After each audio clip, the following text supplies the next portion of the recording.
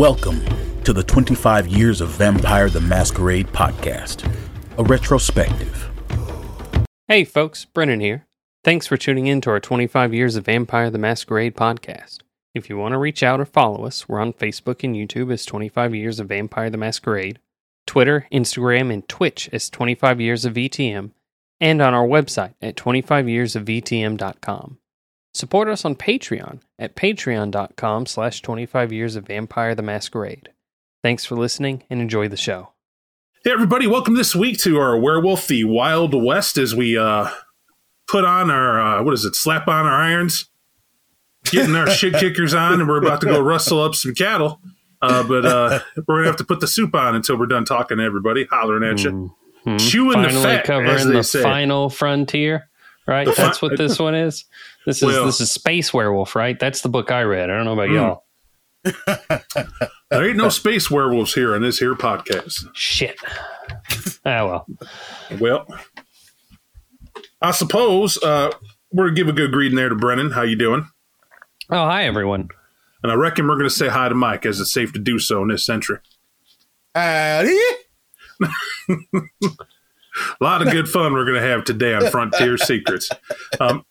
What I'm going to tell you is that this book does not have a whole lot of oomph in terms of content and religious aspersions. But what it does introduce us is to a few new concepts that we're liking to get along to. And to help us on that journey, we're going to have us here a good hootenanny, proper talking to. And in the end, we're going to know what's going on. But since I already know Mike has pilfered the good ingredients of what Gaia has given everyone, Mike, you care to get into your favorite catch choice of gifts to introduce the beginning of this book right here? Well, now it wasn't the gifts. So there's a separate section, right, where they talk about gifts for your normal Garu. Right, and that wasn't surprising or impressive. I think there's a couple of them in there that I hadn't read before. But then when you get to the gifts, because, there's some other changing breeds included in this text that they want you to have the lowdown about. And when you actually see what they let some of these other changing breeds have, it's like, this has got to be a plant, right? They're trying to trick me. What you mean? They want me to have a reason to include these extra powerful cousins to our Garu in my game, so they let them do this wild stuff. Well, maybe we could shed some light into this story for you. Your conundrum, as they might say, directly comes from the fact that we deal with Frontier Secrets, a big secret, an understanding the werewolf canon that we may not be the heroes we originally prophesized. You know what I'm talking about? Right. You're right. So, in the event someone may find my lovely Southern country voice mixed with the West voice as I would rock the whole time, I'm going to stop in case someone gets really pissed off I'm doing that. Although I lived 10 years in Mountain Home, Arkansas, I'm entitled. And, but I will let that go. And we'll just be normal. Reason being is because I want to get to the meat here. And what you're talking about is why they give the gifts first. And then you're like, oh, look at what all those other Farah get. This book introduces you to the other Farah. Not that you didn't have a Nuisha book before, right? And then, before them, the Bastet book, they're not saying that. In fact, both those books are mentioned to go get them in this book to understand them further and better. But this is saying from a Werewolf the Wild West perspective, we have a book that you could use if you don't have either of those two to help you get by. And that's this. But they had a truth. Now, I said the werewolves were kind of villains of Werewolf the Apocalypse. I've more than hinted to that. I even said, all your talk about... Go ahead. I saw... No. So I'm with you. You say you have mentioned before werewolves are villains, and we've seen like hints of that in other books that we've done. But is this book the first time we have a reliable narrator who suggests that? Because I remember. Go ahead. It's not a narrator that suggests it. It's directly written in to let you understand what the War of Rage is. Right, so they write in the book in the context that it's the West, so it still has that feel. But I wouldn't consider it narration of a specific character as much as it is the feel of where you're at this point in Guru history. Because what they're showing you is that they're talking about the War of Rage. Yeah. Now, I copied the quote. Yeah. So up to this, we copied a quote. Oh, you're talking about his intro to it? No, I'm talking. It's no, it's page 16 somewhere. I don't have the quote. Hit me right with the quote. Hit me with the quote, Blair. Don't worry about the appealing to the jury. It just says the Garou had staked their claim as the preeminent warriors of Gaia, even if they'd sacrificed their honor to do it. And it jumped off the page to me because I don't remember ever reading somewhere else where like a plain text, not italicized, not from the perspective of some audience character, just in the black and white of the page, it says the Garou dishonored themselves by the way they conducted the trade. There are 2 tribe books we haven't touched yet. Okay. Uktena and Wendigo. And they're going to come after this book. At least Uktena is up on the docket this month. But you're going to see there's a reason for that. They made sure everybody else got to talk about the War of Rage first. And to me, it's master storytelling. They knew what the werewolves actually were. And the War of Rage is trying to tell you that. But up to this point, what's your understanding of what the War of Rage was? From what you've read, from the perspectives. So I know that the War of Rage is somehow separate from the Impergium, and the Garou go around and start trying to like force the other changing breeds in line to, fall in line or to follow their leadership or some such for some reason. And I don't remember why. If I remember right, I think the first War of Rage started because the Silver Fang wanted wasn't it the right from the Bear Changers? We're not there to that yet. We're not there to that yet. All right.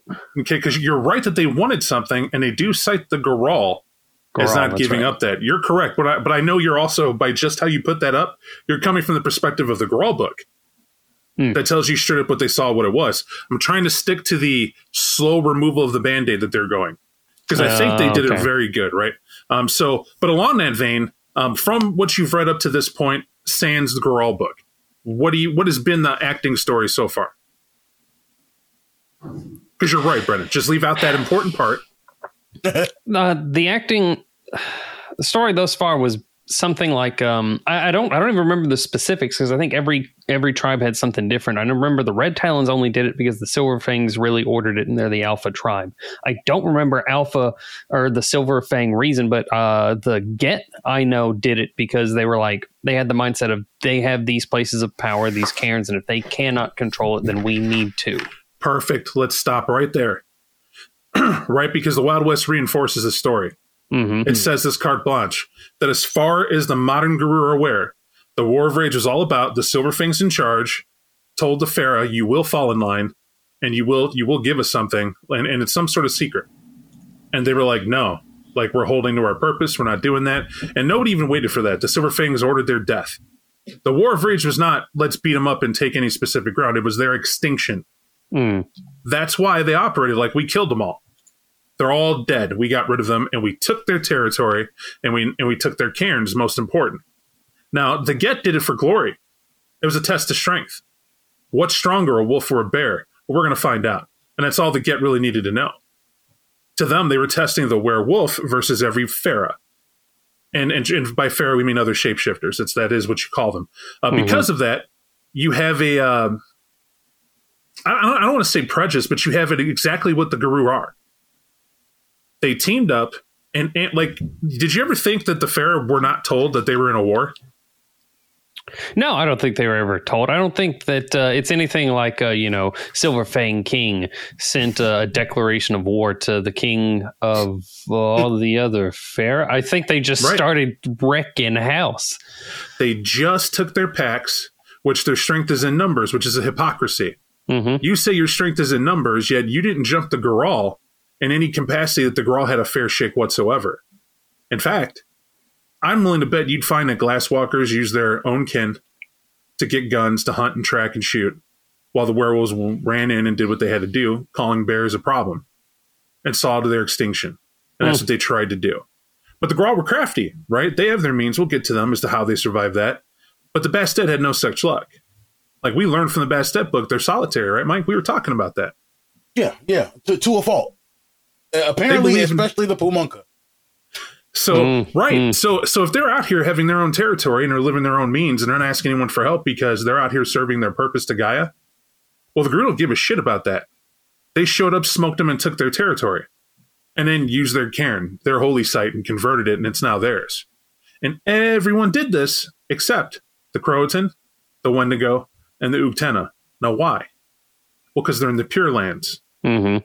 They made their ancestral walk here. They made their peace with the kin here. They were welcomed, and they taught people how to live off the land and know the ways. And they were tackling a bigger problem, which we learned from this Wild West supplement, that it's exactly to take care of the Banes that were here.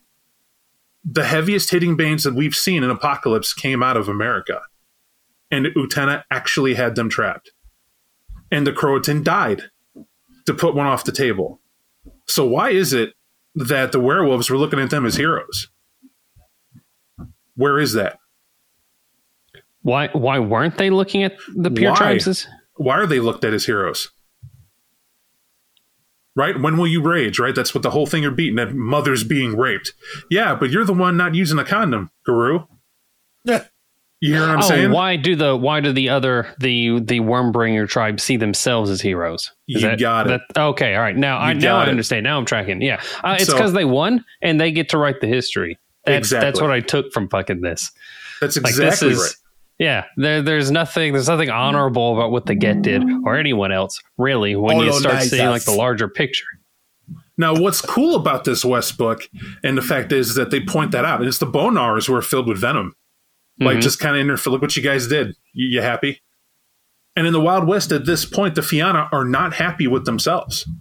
They know they came through with Manifest Destiny, forcing their kin, bringing the Irish and Scots in and letting them take the heat for what they were doing, really following them along. And if you're the Irish and Scots, you couldn't live where you were. Bad famines, political issues, religious issues and persecution. So you came over here to land of opportunity. Nothing wrong with that. And so you came over here to seek if you could get along. We know from the Appalachians that we covered that there was some strong Native American and Irish Scottish mix and immigration that got along famously. And still to this day, there's descendants of that mix that learned to live off the land. However, that wasn't good enough for some greedy ass colonists who got over here and gotten what? Politics. Now, what's beautiful how they paint this picture is that the Wild West is where those seeds start growing. It's the first bitter harvest from the worm. That you had to come over here to live and let live, but we snuck our diseases in. We made sure we had our people in to help those Fomori things happen. It didn't take much to convince the Get that, hey, it's might makes right. Hey, look, the Uktena are suspicious. See, they're over there in that holy site, but why didn't they invite you in? Why did they give you the stink eye when you came by? And the Get were like, well, we're going to go ask them tomorrow. And if they're closed, we're walking in. We're going to see what's worth seeing. And if they fight us, guess what? Well, what do you think happened? The Get went in there and found like the 2 Uktena Bane tenders there. One was really sick looking and reeked of the worm. Do you think they asked them what's going on? No. Fight the worm wherever it dwells. My man. Wherever it dwells, wherever it breeds. Killed them, slaughtered them, freed the Bane. They didn't even notice it. And we're sticking around. Because what the Bane do? I'm weak and getting the hell out of here. You're not trapping me twice, but thanks for the energy boost. Enjoy your dead cairn site. And I'm out of here, right? And left. And the Uktena were like, you dumb bastards. And they couldn't understand them. And they didn't try. Because remember, the assumption, I love this about players. Whenever there's been a Wild West game I've ever seen, it's, well, we all speak the Guru tongue, so naturally we commonly can understand one another. And it's like, do you? Because that makes up for the culture differences in the tribe and the region, right? We're just, no, you can growl and we can get the gist and we can fight or not fight. There's that there. But we don't know what the hell you're trying to be suave about in the Guru tongue, okay? So let's remember that. So you have a powder keg where the worm gets to rule through deception in the Wild West. This is what happened. The real truth is the Pure Lands were pure in isolation. But the moment time caught up to them, and eventually it would, because we failed at the Impergium, the children of Weaver, us, mankind, were going to grow over here, and we did. And they had no way to defend it because the Pure tribes didn't know they were supposed to talk to their cousins across the pond about anything. They were like, they have their land, and we're over here. They must be doing what we're doing. They haven't come here, and there's no problem we've heard of, and everything's copacetic. Well, we were wrong, right? Well, shit, this happens. Well, why mention the War of Rage now? Because we're at the backdrop of that. That happened, and a resurgence of the War of Rage happened when they came here. So in the ancient past, there's a War of Rage, and all the werewolves thought we killed all the Pharaoh. Now, when they get over here, they were like, wait a minute, the Pumank are here? Nah, get out of here. You're not, you know what, kill them, finish the job. No one's going to notice. Take their land, right? Says the Fianna. And the Shadow Lords go, why is there this weird coyote who can't stop giggling? He literally keeps pissing on everything I buy. I went into the store, got my new spurs, got my new boots, I put them on, and then he walked up and pissed on my shoes. Now, I've tried hitting him. He keeps disappearing in the Umbra, telling me, chase me. I chased that guy. I did. I tried. And he disrespected me when I got tired. When I was tired, he said, did you learn your lesson yet? I don't know what lesson it is, but we're going to deal with these guys. Nobody pisses on my new shoes, right? And then the Shadow Lords hunted them to the Umbra. Literally, were like, kill all Nuisha. Let's get rid of them. Who cares they're here for? You're supposed to be dead. And that's what they did. And the Korax were like, we're not going to wait for this. We're just going to go to the Wendigo. And they were like, hey, Wendigo, we're being hunted. And Wendigo goes, you're the eye in the sky. You're a sacred totem. You will not be hunted here. Bye. And then the Wendigo Korax is like, cool in the gang. We're over here, Raven School. By the way, the Get are over here. They're going to come from over there. The Silver Fangs are weak. They do some weird inbreeding thing. I don't know what's going on. Do you know all this already? And the Wendigo were like, no. But you're going to keep talking anyway, as you do. And that's how the Wendigo are, right? They just heard them out and went, well, we hold the line here.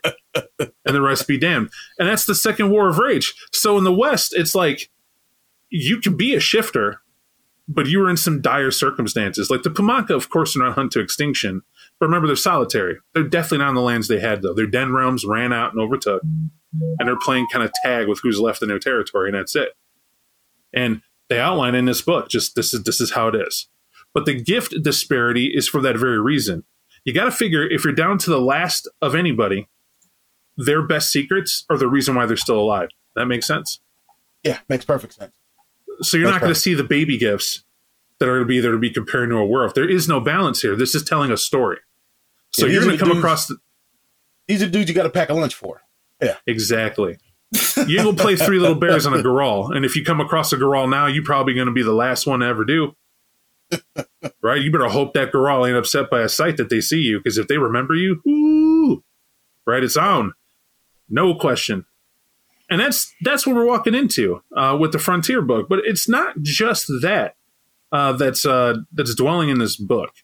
We have the gifts. Yes, they're going to talk about the purposes of the shapeshifters, at least the War of Rage. And then you get into what a Korax is. Now, for the layman here, I'm going to turn this over to you guys. Who wants to tackle what they say a Korax represents? Sure. I got it. So the Korax are messenger gossip espionage specialists. According to Gaia. According to Gaia, right? They make certain to distinguish them from crows, right? The Korax are ravens, to be clear. We gotta make sure they're not the tiny little like annoying birds, right? They're the big, the whole Edgar Allan Poe wrote a whole poem just about that tribe. Right. The omens of ill fortune with 4-foot wingspans and ponderous beaks that'll cut your face off. Which actually makes sense if you think about it, because if they're going to be like Gaia's spies, they're not going to be telling you anything you really want to hear. Well, the information is useful. They bring the word that you need. Look, Death Chicken. Death Chicken. Yeah, that's true. Sure. Right. That works. I'm teasing with you, Mike. Please continue, sir. I was just gonna say, like every changing breed, they got multiple forms. But what stood out to me about them was that they get their gifts from Helios through trickery. I love their legendary. I'm gonna try to see if I can remember this and not read it straight from the text. Basically, Helios gets jealous, right? Because everybody loves Luna. Luna's handing out all of these blessings. And he says, well, fuck it. I'm going to go over here and be on my own. You guys can have a moon and no sun. Let's see how you do with no daytime. And the Korax say, well, I think Raven will be impressed. Let's try something. And so they fly mirrors up to the sun and trick him into thinking that everybody's getting along just fine without him by showing him his own face. Yeah, see, we hired another celestial orb to replace you, but we can help you get your job back if you just come on down. I feel like they got this trick from Coyote. It does sound like Coyote, doesn't it? Well, like there was an Acme branded mirror. Now, why would it sound like Coyote? Could it not be that the Nuisha have a face of Coyote they follow that is indeed Raven? Sure. I guess Raven could be the real face of the trickster. What I'm pointing out is, so this is the connection, right? We already mentioned, right, or at least I did mention, you guys weren't there, but I did mention that the Nuisha definitely do revere Coyote as one of the many faces is Raven, and Raven is a different wisdom, right? Pranking is a thing for all Nuisha, and this is a face of it. You're not wrong. However, Coyote is also, Raven is also wisdom. It's its own totem, its own entity. And there are children of Raven. That's the Corax. And they say that they assist in the memory of Gaia. They believe in taking the secrets of others. That's the most important thing to mention about them. It's good to know the technical info that you were throwing out here, but I don't want folks to miss, at least in the podcast miss, the fact that in review, the purpose of a Corax is to steal the secrets most needed to assist.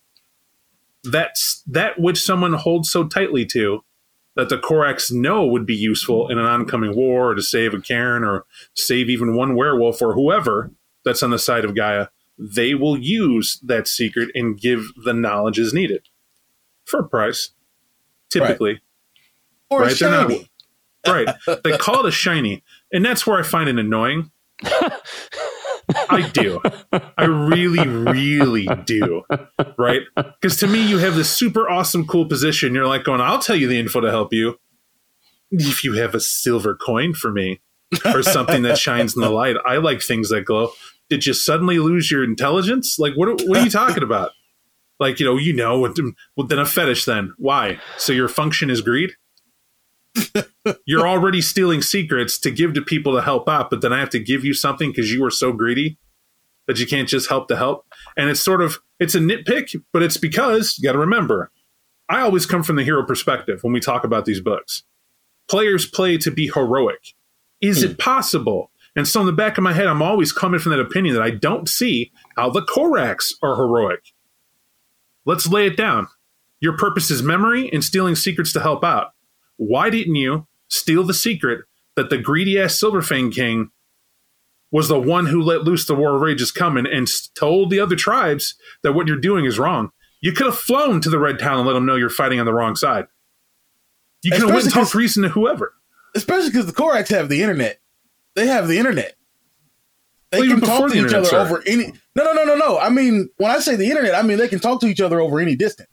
If a Corax wants you to know... I believe that's called Twitter, Mike. It was cracking me up how you went to... I was hoping he could recover from internet. But it's a spiritual link that lets them communicate. Yeah. Mike, there are people who are literal that listen, that will go, you're wrong. There was no internet back in the Wild West time. There was no way they did that, Mike. Got to remember it, right? Sorry, I apologize. My analogy was a bit of a... but no, I'm with you. And so that raises another question, because I was when they were describing the Corax, I was expecting some crossover explanation with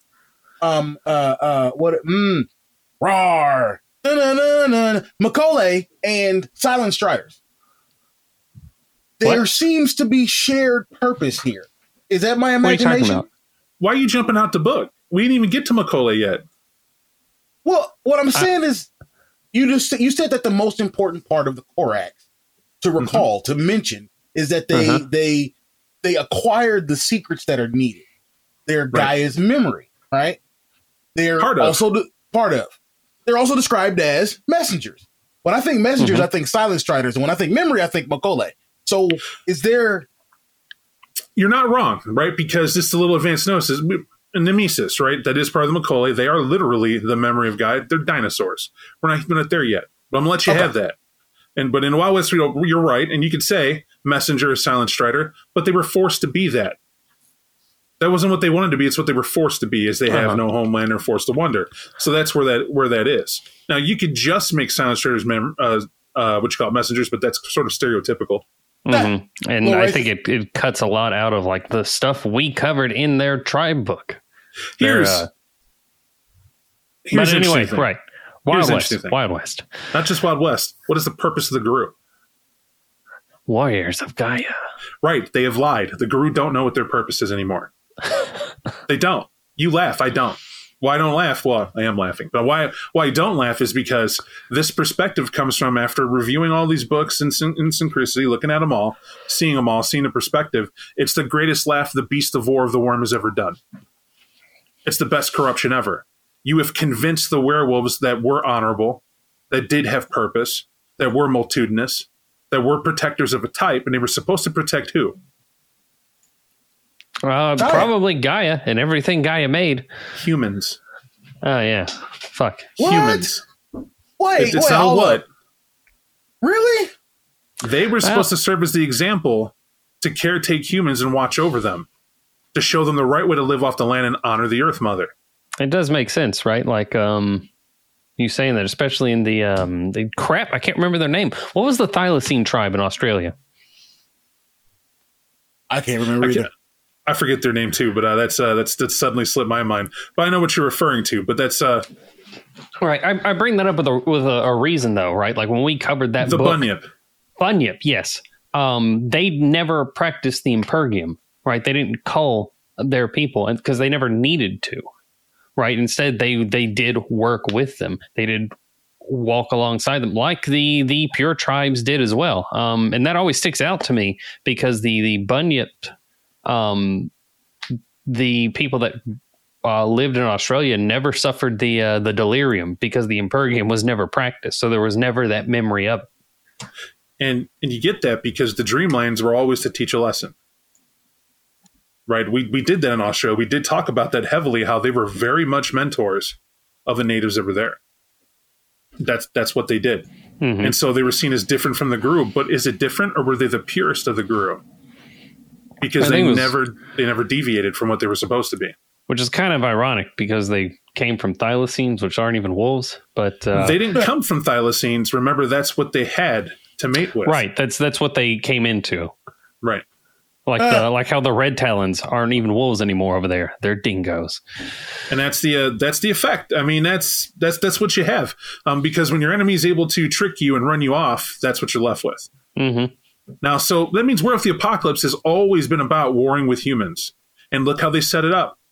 It's werewolves against mankind across the board. The Impergium is only over because the humans can now kill you. Almighty werewolf. You think they can't, but they are. And they're choking you. And your enemies easily use them and arm them and prepare them to do better and better ways to kill you. So you're not a hero when you play War of the Apocalypse. You're a survivor.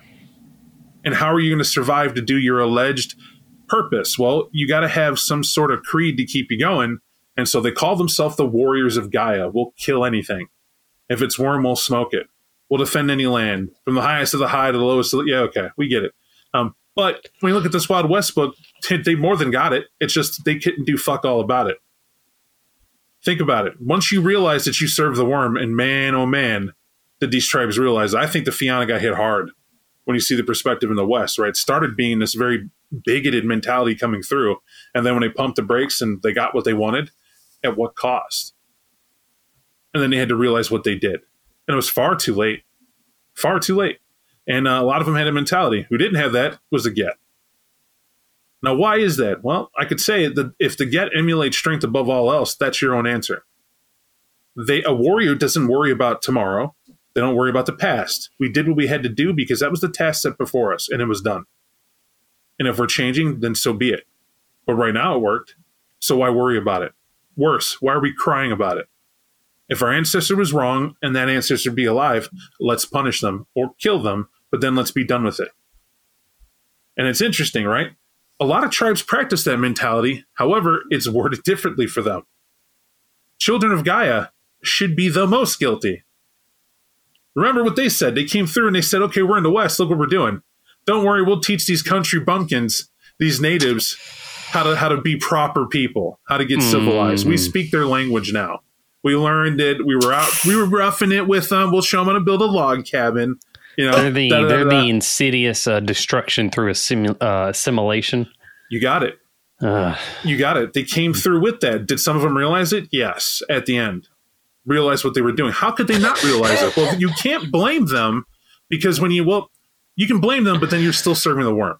That's where you got to realize this. That's what this book is trying to teach you to get the underlying tone. When you play the Wild West, you're playing that element that is either going to embrace common culture and be a racist shithead in the pursuit of greed. Follow that gold rush, do whatever, be a robber baron or a train guy or an outlaw, whatever you're going to do. Or you're going to be that element, that frontiersman that realizes that the natives have the land they have. We have to learn to live with them because we're here now. We're both here. But there is some damage that's been done that they're trying to help take care of, and we need to help them take care of. But also our communities need each other. So we're here to do that too. And that should be the game. At least that's the one that's most attractive to me, is when you get players realizing that and then trying to handle those challenges, which are more than enough compared to the others. And to kind of step forward here, Frontiers book shows you one big group out of this whole thing that I want to make sure we mention that look like your friends. So I assumed, and maybe I'm wrong, Brennan, did you not look at the Society of the Weeping Moon in this book? Yes, I did. I looked at that pretty in depth. What are they? What do they seem like? Let's start there. So they actually remind me a lot of a couple of the groups we read about in like the what is it? Victorian era vampire. It is and it's still because they come from the same era and the same background. Like with this, it's a secret society, right? Think it's not like no, I guess it is more like Eyes Wide Shut in some ways, but they're based off of things like, you know, the Odd Fellows, the Masons, the Golden Dawn, like mystical secret societies, but also with back scratching business deals, right? Only it's not just a business networking thing or something for retired guys to do on Saturday nights because they don't have anything else to do. They also serve the worm. And more than that, the power that they have is a twisted mockery of like, well, the auspices of the moon that the werewolves base a lot of their society around. And they get that power from, I think it's the Storm Eater. Yeah, these are not good guys. These are not These are not like out and out vampires or big monsters or Fomori that you might be able to find and be like, there's a big fight here. No, these are the guys. These are what the robber barons stem from, right? These are those kind of antagonists. This is pre-Pentex, so there's none of that going around at this point. But you can see where the foundations of that is being laid. And as a member of the Society of Weeping, I want to completely challenge your strong theory. With the worm, no. You haven't been to our seventh circle rite, obviously, to be consecrated in the name of Luna. But I'll forgive you because you claim to be a werewolf and you understand that, or these other Farah that seem to think you want to say, why do we as humans are not allowed our mysticism? After all, you use it. And so we learn to do the same thing. And in every city where our society is allowed to thrive, they love us. The mayor's on down. We don't tell you to get rid of your Christianity, but it is yours. In fact, we tell you to be the community you choose to be. So God's great. Have a church. Have two. Need us to fund your chapel? Absolutely. Need us to show up on Sunday? We're there twice. We love a good big sale. And we're there to show up. And we take care of everybody, every human from the top down. We ask one thing, though. You don't interrupt our rights. You leave us to our privacy to have those rights. And probably the most important is that you be prepared to work in the name of progress. What does that mean? Well, the rail business is booming. We want this to be a rail town. It's going to come through. We want to help you. And so the Iron Riders say, these guys aren't so bad. And then I turn around and say, well, it's unfair that we're making all this money. We need a tax to the great United States of America. Well, they're going to need that. So why don't we put in a union station so we could easily send our taxes the town make, every quarter, every month, or whatever they need, so we can help them out. And while we're at it, let's bring good, wholesome families that want to make decent wage out here so we could turn around and help educate the natives that are out here. Because we can't war with them forever, and we certainly can't kill them. That's wrong to do. But let's get them what they need. A job, a place to live, a log cabin in the city. How about fur trapper trade and slaughterhouses? Let's start those up. This is the Society of the Weeping Moon. They come in and say, we're going to build up your town. That's what we're going to do. Because we're all living in the same rock, trying to make do with what we have. And look at all this abundance we've been given. In the meantime, while you sleep, though, we're going to go ahead and a few daughters are going to go missing. Definitely the occasional odd child you didn't like anyway. We'll take that grifter that came in. You don't need him. And we're going to bring him in to a sacred circle where all sorts of not so good things are going to happen. By the way, we're also going to respect the law 100%, except where the mayor wanted to get his dingle wet with a certain girl of a certain age. We need to talk about it. That incident of a kid who stole from a town alderman and he got shot in the dead of night. Turns out it was a hunting accident. We learned to forgive. We learned to forgive. Jesus saves, but the society forgives, right? Because the worm gives you that forgiveness. And you begin to understand just how insidious the society is. And it's more than a Masonic cult, right? It's definitely more than that. We mentioned Eyes Wide Shut. That's a Hellfire Club. When you watch Eyes Wide Shut, that is the Hellfire Club and a modern take of it. What was the point of the Hellfire Club? Well, if you've been there, I have, to see the Hellfire Caves in England. It was a lovely place to be, but these guys are so hardcore. Their inner circle had their hearts removed upon death to place them in an urn and a site on that property called heaven. They would put their hearts in there, and these big orange, you can see this very day, are stored up in the open air in a place called heaven. And it looks like a nice little outdoor mausoleum. However, they had statues made of themselves that allegedly their spirits inhabit, so they can party eternally down in the caves. And they call that place hell, because hell is where all the fun happens. So your soul is safe for all time, and your spirit can party on. And that's an interesting belief of that group. They had a lot of interesting things there. And don't forget, a near and dear Earl was mentioned in there, the Earl of Sandwich, by the way. You owe him every time you eat a sandwich. No joke. Right? There it is. Some thoughts. There's a lot of fun, cute things that go with that. That's fun historical take on it. But when you look that stuff up, because you can cite that easily, you begin to think of the structure the Society of the Weeping Moon must have. Right? This is not backwater people that are part of these societies. These are the upper crust. Consider the very best. This is what happens when you have money and boredom and they combine. To be honest, they're showing you that. But now add the world of darkness. If you have money and ye be bored, there is something listening to your dire need to be entertained. Now, what could that be? Well, how about an urge worm? Take your pick. Don't worry. When heaven's ears close, hell is always listening. Right? That's how it is. We don't miss a step down here. That's what they let on. And the authors do a beautiful job of showcasing that, all right, they get power from the worm to make, well, banes and other things, but they open the imagination of UVST when you think about Frontier Secrets in the Wild West. Just how deep do you want to get into it? Is the whole society aware of it? Absolutely not. Right? We're talking inner circle, special people on top. They're the ones that are deep in it. It's even possible to be a player character who thinks that the society has something to it. Mm-hmm. They are supporting the community. They are doing well to help people. However, they're also forgiving certain blasphemies. Can you live with that? Yes or no? And, check that box. That's what makes them a great villain.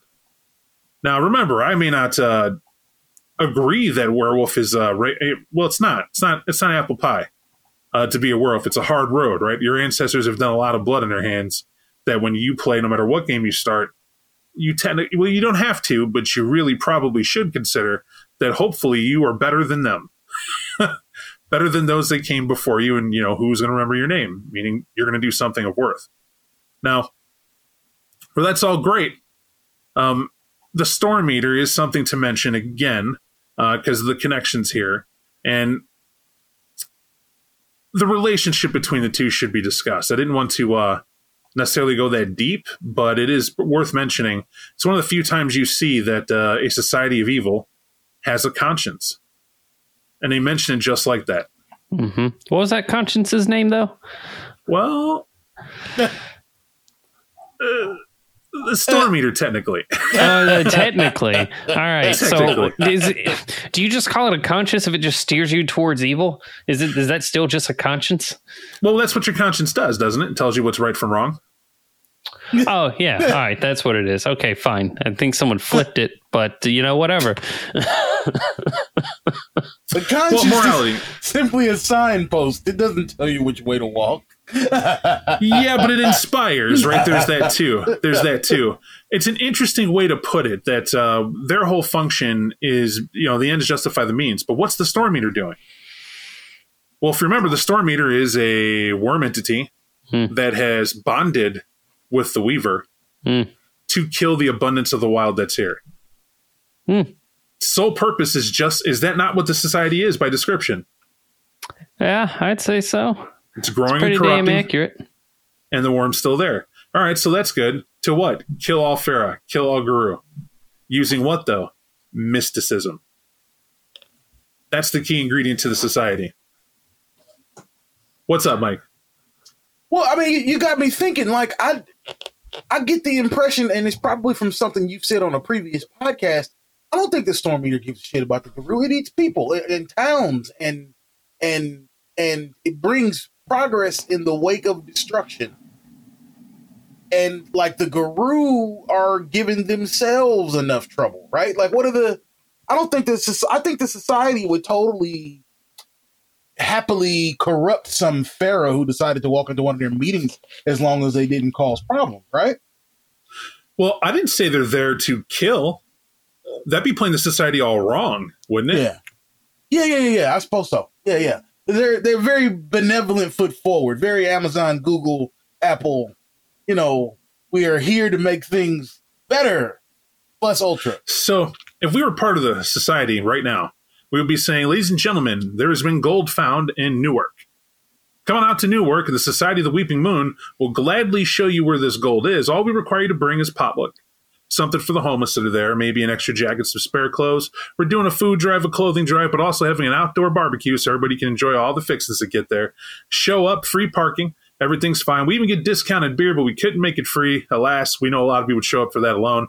But we need you to come here with your hat, with thinking caps on, and hopefully let's all get a little more wealthy in this life to do a little bit of good. What do you say? Now, everyone shows up at the festival, and we use the podcast to do it. And when everybody gets there to Newark, what are we really doing? Fracking. Right? We have everybody come in here and we have some experts. Okay, everybody get back to the barbecue. We got to do this, but enjoy the live outdoor super band. What do you mean? I don't know. We got like Blink 182 couldn't make it, so we drug up this old band that's still doing circuit music. They're called Rage Against the Machine, but we gave them access to full volume. So they're just going to play. We love Rage. They're awesome. And as Zach De La Roca's spitting some hot fire loud as possible. Great. Let's frack. And everybody goes, what's that? Well, the mining's still going on. We're trying to help you do the gold mine. So we're letting loose all that earth to get it going. Well, what are those trucks for? They're going to make sure none of the bad earth or none of the toxic waste from this bad environment we live in get on everybody here at the festival. Oh, well, that makes sense. Enjoy this free pretzel, though, while you wait. Hey, what do you think of the beer? We know we got like 500 different types from several tap houses have donated. Do you enjoy you get what I'm doing? Yeah. Right? Yeah. It's sleight of hand. You're over here, but you're not seeing what we're really doing. And then at the end of it, do we find gold? You sure as shit find gold. Why? We bought up all sorts of gold from all over the place. And we already split it up. And what did we do? We did some stupid Easter egg thing where we churned the earth and already pre-buried the gold. And we're like, good luck to whoever showed up to the festival. We hope you find your worth. What did we do? We invested like $15 million in gold is out there buried. And boy, are we on hand to make sure we can collect the gold to give you the money for it. Everybody who leaves the festival is going to have nothing but stars and bars and great things to say about the Weeping Moon Society. And you bet your sweet ass that $15 million, where did we get it from? Government subsidy. Right? Taxpayers paid for the money we got to do this. You paid for your own fracking, and we're walking away, check in hand from all the money we're going to make about the little bit of oil that was under there. Yeah. But we wrecked that town forevermore moving on. That is what the Society of the Weeping Moon does. Right? Now you're going to ask yourself, how does this help the Storm Eater? Well, that's Weaver, isn't it? Weaver definitely in involvement with the worm's corruption doing what? Destroying the wild. You're not growing some guy in Superforest at the end of that fracking. And that town is giving it a thumbs up, and we hope to be there for the next one. Because why? Daddy got to buy a new house out that gold I turned in. Man, right? Is it good. And they walk away, and the homeless are fed, and people got jackets. Isn't it awesome? You'll have children of Guy all over the place going, those guys sure are swell. Right? But then you'll have Lieutenant Wendigo, I can't wait to skin you. Right? And then what happens then? Well, the Beast of War is winning then, isn't it? Yeah. We don't even want to talk to you about what you did. We're just going to kill you. Which is how insidious the frontier is. At least at this point in time, how you could set it up. But with it all being doom and gloom, that's really what the Frontier Secrets is about. It gives you the skinny behind the society that it didn't give you in the main book. The main book kind of set them up to just be this Masonic society that you guess is good, that they're doing their thing. This is the other shoe, well, outing them and letting you know what they have going on. And it gives you their structure, how to be them, how to represent them, what about them. Not just them, though. Because we do have fans, and we already broke the Evil V topic on the Werewolf podcast. I always hate it when we bring vampires up or werewolf for one reason. We do so much vampire, I don't want to interrupt the werewolf fans from getting their werewolf stuff. But you get to mention them here because this is the first place you see that werewolves have hard intel on vampires. You guys remember that section? Oh, yeah, where they're talking about the wormies and the Bruja, the witches. This shit is great. Even the names alone are enough. Mm-hmm. One of my favorite are the Bruja. Mexican witches, you got to watch out for them. It's really good and worth to read it, right? They put down there, it's, I'll tell you the exact quote. The Bruja. Bruja is Mex or Spanish for witch, so I'm told. Seems a fit enough name for these vampires. They're always moving faster than the wind and disappearing in the blink of an eye. Travel in packs like witches, screech like witches too. These ones go right terrible tempers, and they're always a howling and a caterwauling like the damn souls they are. I swear, a Bruja, fits enough to raise your hackles in it. And that's really what they do. Like, the whole thing is clowning on their version of what a vampire is that they've encountered and how they understand it. And they do a lot of them that are in here that they've encountered in the West. Now, what's cool about that is you know how to represent it in your game because of it. So many people do this sort of reversal mentality behind it. What I mean by that is they get the notion of representing a vampire as a static Bane thing that's going to be there. And, cool, I'll go now get the 20th anniversary vampire book, build me a competent vampire, stall game or whatever it is, and go through the pain of making a character that I don't want to get killed in 30 seconds by the werewolves as they encounter them. Yet that'd be a mistake. Because here in Frontier Secrets, they give you stats to empower that vampire to be alive. Mm-hmm. And actually be a threat or not a threat as you need them for your campaign. And they actually did make a good effort, especially for a first ed book, to start trying to show you how you can have that game without you owning the vampire books at all. Yeah, I do remember the V20 book did that with the werewolf and like the wraith stuff as well. Because like I do think you can make a lot more fun. There's more like variability if you go into those, but that requires a lot of knowledge about a lot of different books. And if you're just trying to like run a game new, like that's all you need. It's probably going to be so close that no one's going to even know. It's a thing. Is the best way to get it. But they also mentioned mad scientists, and this is a unique thing to the Frontier Secrets, and I think it should be used too. Not only because it's in this book, because a lot of folks may not even know of that. I like the idea of because it's a trope you hear too. There's a game called Deadlands. Mm-hmm. We're going to stumble upon it somewhere in this line. We're going to mention it. But they have mad scientists in that game too, like the traditional, which are pretty cool. And what are they? They're exactly what you think they are. They are people who are exploring science in the craziest of experiments to do the most dynamic of things to benefit what they have going on. And they do have startup stats for them and give you an idea of what they could do. And they supplement it with gifts, right? Because that's what they have. But they do give you solid intel as to what these guys are like and how you may represent them in the game as players encounter it. Which this book is exactly suited to give you the taste and flair to make this different from a modern werewolf campaign to enhance your Wild West experience. That said, I should probably give a throwback to Magic here. You can't avoid it. Mage of the Ascension is something that is it does touch werewolf in several places. Mm-hmm. This is yet another one of them where they mention Magic, Magick. Now, I've heard folks call it magic. I call it Magique because that way I know how to spell it. Right? If you tell me it's Magique, I know it's ICK. If you just call it magic, I know it's no K. And we just do it that way.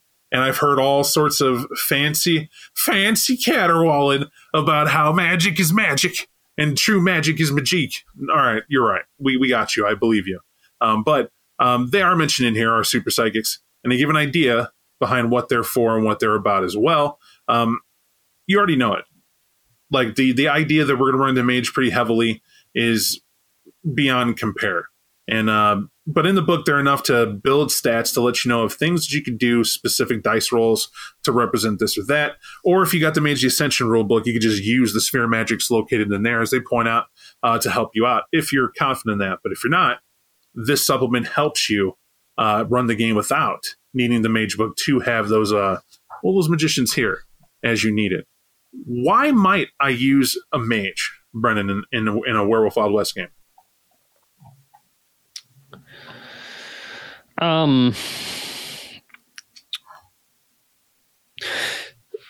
As there's a couple of different ways that could be run, competition for like either places of power like cairns or fetishes, because mages are the super curious. I'm going to stick my nose where it doesn't belong. I know this doesn't belong to me, but I'm an obsessive because this is cool arcane power and I don't know what this is, so I want to know what this is. And oh look, where did these 7 giant half man half werewolf things come from? All I did was take this like really big knife that's as long as my forearm. I thought it was cool. I'm gonna go right. Or someone that is in some situations, right? Like I can see this happening with dream speakers, like how we were talking about with the pure tribes, how they were like teachers or guardians to their kinfolk and the people around them. So too would these mages be, only they know there's something weird about this guy. He's not one of us. Right. So it could be a reverse where it's a thing of curiosity for the werewolves to see. That absolutely covers the werewolf connection. And I will definitely give you that, where it's odd pockets of exactly the way you described it. I don't want to go over your words there, because well said. However, they do give you a bone to throw in that if you are a mage player, have a mage book and mage centric, one of the biggest events for mage happens in the Wild West setting. And so they mention here, right? They mention between 1850 and 1900 that the organization of the technocracy is born. It's a frightening aspect, right? We don't know what the technocracy is, but they give you an idea here, right? They basically say that they had an order of reason becomes archaic. And the order of reason is simple. Back in their day, logic and reason serve a lot to conquer most superstition, which was the point. Their idea is to establish order, right? That is what the technocracy becomes, is to use science moving forward, have actual hard fact become a thing. And with the Industrial Revolution, new technology, social revolutions, we are becoming more enlightened and moving forward, just as the Weaver intended, say the werewolves. And mankind's at the forefront. And because of that, the technocracy seek to trap the sleepers accordingly. Do not awaken. Right? They want to control your TV set and everything on it. Or they want you to live long enough to enjoy the railroad to get to the TV set days. This is the idea behind it. And they're here and they give you that start. And they definitely get into it, right? They showcase the beginning. Like, for instance, the Iteration X isn't a thing, but the Artificers, their predecessors, that is what they have mentioned here, so on and so forth. You get your head nods in here to a lot of what the modern has. And that should pique some interest. They do mention the Homeland's War for Mages, right? Where explorers and settlers make permanent inroads into, well, Africa and the Americas, crushing indigenous cultures. So basically, there's a war here where the Dream Speakers in those lands are trying to defend their people from that technocratic crush, that bullshit, basically.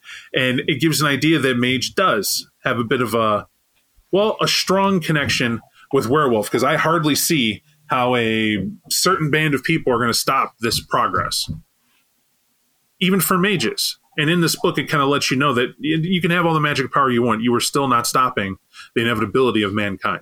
Mm-hmm. We are coming, and we're going to do what we're going to do. And what do we do best in anything? Well, since the dawn of time, it's waging war. Killing others for what we believe we have to have and have the most of, and establishing ourselves on these deific, on-high roles of might makes right. And it doesn't change. You even look to our time now, it still doesn't change. We still feel that's there. All your laws can't stop a war. And it's that simple. War is literally throwing the rule book out, and we're going to let the battlefield dictate what happens. And as sad as that is, that still goes on. And what's great about mages, they kind of showcase that your whole point as a mage is to kind of wake people up to the fact that we need to move beyond that bullshit. That just because you're a quote-unquote mundane or sleeper does not mean you have to actually accept the yoke of your masters who are trying to keep you dumb and sedate. That's not the point. How interesting. Because are the werewolves not meant to do the same thing? That's not even to be preachy. I need people to see these inroads, because otherwise the reviewing of the books does nothing. I'll be honest. If you want War of the Apocalypse to be my base book and we just kill shit, stop listening. Stop supporting. You already have that. Crack the book, see it, you're good. Build your character, slaughter away. You don't need anybody to tell you how to do that. And you can justify it any way you want to. But the mature reader, the one who wants more out of their product, the one who wants to see what's not said and what the direction might be from the artist's perspective and what the authors put down, you're going to get the fact that it is the players, i.e. the buyers of the material, that we want to tell their story from their chronicles of how they work to change these great events and to stop these evils or to find a way to move forward. That's the prevention of the apocalypse, or surviving it. Apocalypse, after all, is a new beginning. So if you look at it that way, War of the Apocalypse is you are choosing a new path other than what got us here and the inevitable end. And then that becomes very fun. The Wild West, though, is a time period. And whenever you play in a time period, the whole fun is to be in that moment and what impact can you have going forward in Chronicles. And they do address that a bit in here. For where we can load you up and everything you got going on, do you really think werewolves have a hand in stopping Fort Dearborn from being born, which later on becomes Chicago? They're really just around there, playing around at the fringes of whatever humanity is really doing. You could, right? But that's the point. Would you find that fun? Oh, I was talking about in the grand scheme of things. No, like, look, man, if we're going to play in a historical setting, I damn well expect our choices to have like impacts, right? If we're going up against Standard Oil or something for some reason, like I understand like not having like the big like ooh-rah, like at the end the Death Star blows up and we all get medals. I'm totally fine with never having one of those endings, but I don't ever find it entertaining to have go into a game and it's like, all right, we already know how this is going to end because you can't actually do anything. Right. So to have a game where we do that, it's going to be incredibly hard. It might be a monumental thing, but you could like destroy Standard Oil before it ever becomes a thing and the Rockefellers are gone or whatever. Right. Because if we're not playing a thing where we can actually have impact in an historical setting, then what's the point? That's also a hyperbolic example. But I think you get the idea. I do. Two other things I want to mention before we start winding down here. The Changing the Dreaming is in here for the Savage West and representing an in to why you might want to do a Changeling game here with this book giving the sort of in as to how you might want to run that. They also have Wraith. Now, Changeling requires a little more doing because there's many reasons you can see. I mean, they cite some stuff, and it does go over some historical peaches, like mentioning how Scathach is in here. It's different, but they mention it and like why you might have them here, I think is obvious. If the Dreaming's point is to, stop that banality from creeping up and moving forward, this all seems to be a war to stop progress.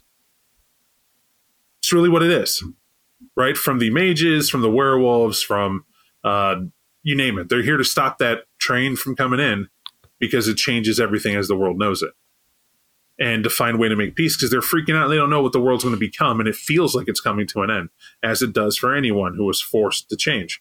And this gives you an idea of how they can be in the West, discovering what they become and changing that, and some fun ways that you can actually invent those stories and they're not left behind. I would hope Wraith needs no explanation. But you'd want to be guided. A lot of people don't get Wraith. And the point of playing Wraith, like one of the most depressed games in the world of darkness. And you're not wrong, but I don't think death should be taken with lightheartedness either. I really do think that would ruin the point of Wraith. It definitely seems as probably the most outwardly depressing one, or probably the darkest one. But I mean, when you're dealing with ghosts, people that are dead, that are holding on to something because they had great regrets, like that's the point of the game. Like you can't have it be lighthearted or really any lighter than that, or you miss the point of the game. And to not have a Wraith game be that point, then like why would there be a ghost if it's not something like that? You can't. That's just what that general thing is.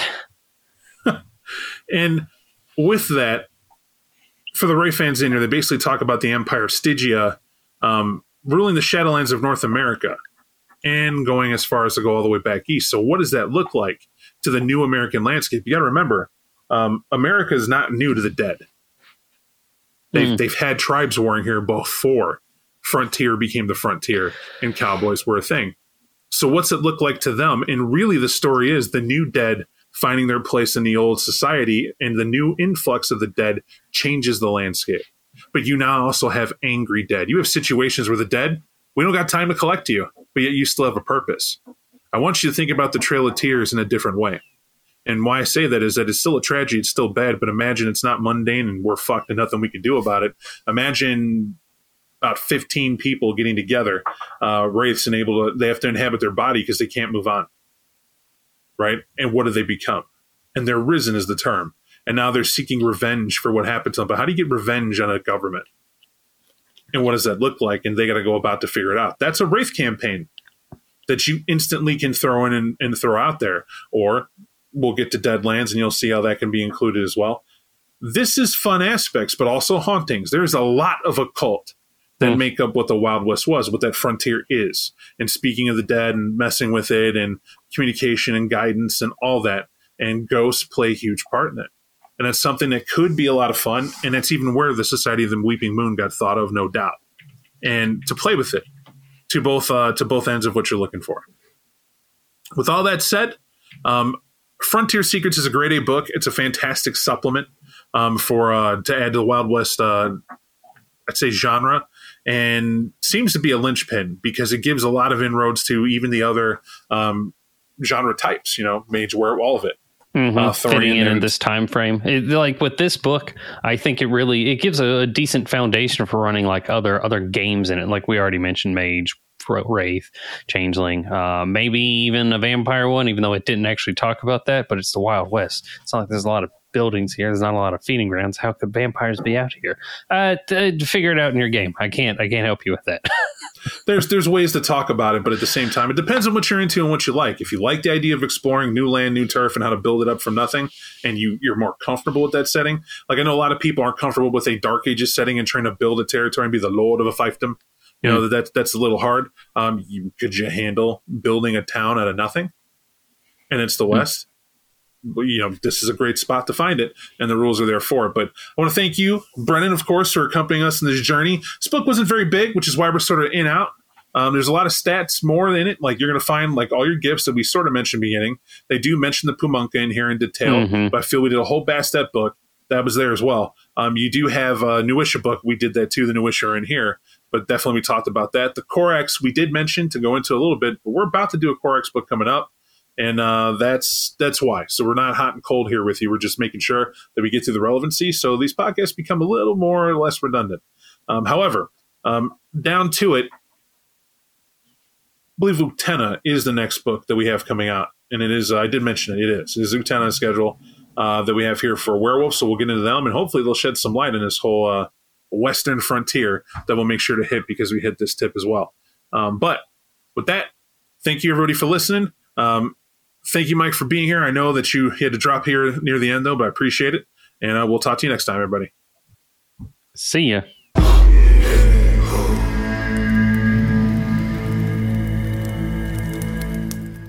Thank you for listening to our 25 Years of Vampire the Masquerade podcast. If you like what you heard and would like to support us, please leave a review or share it with friends.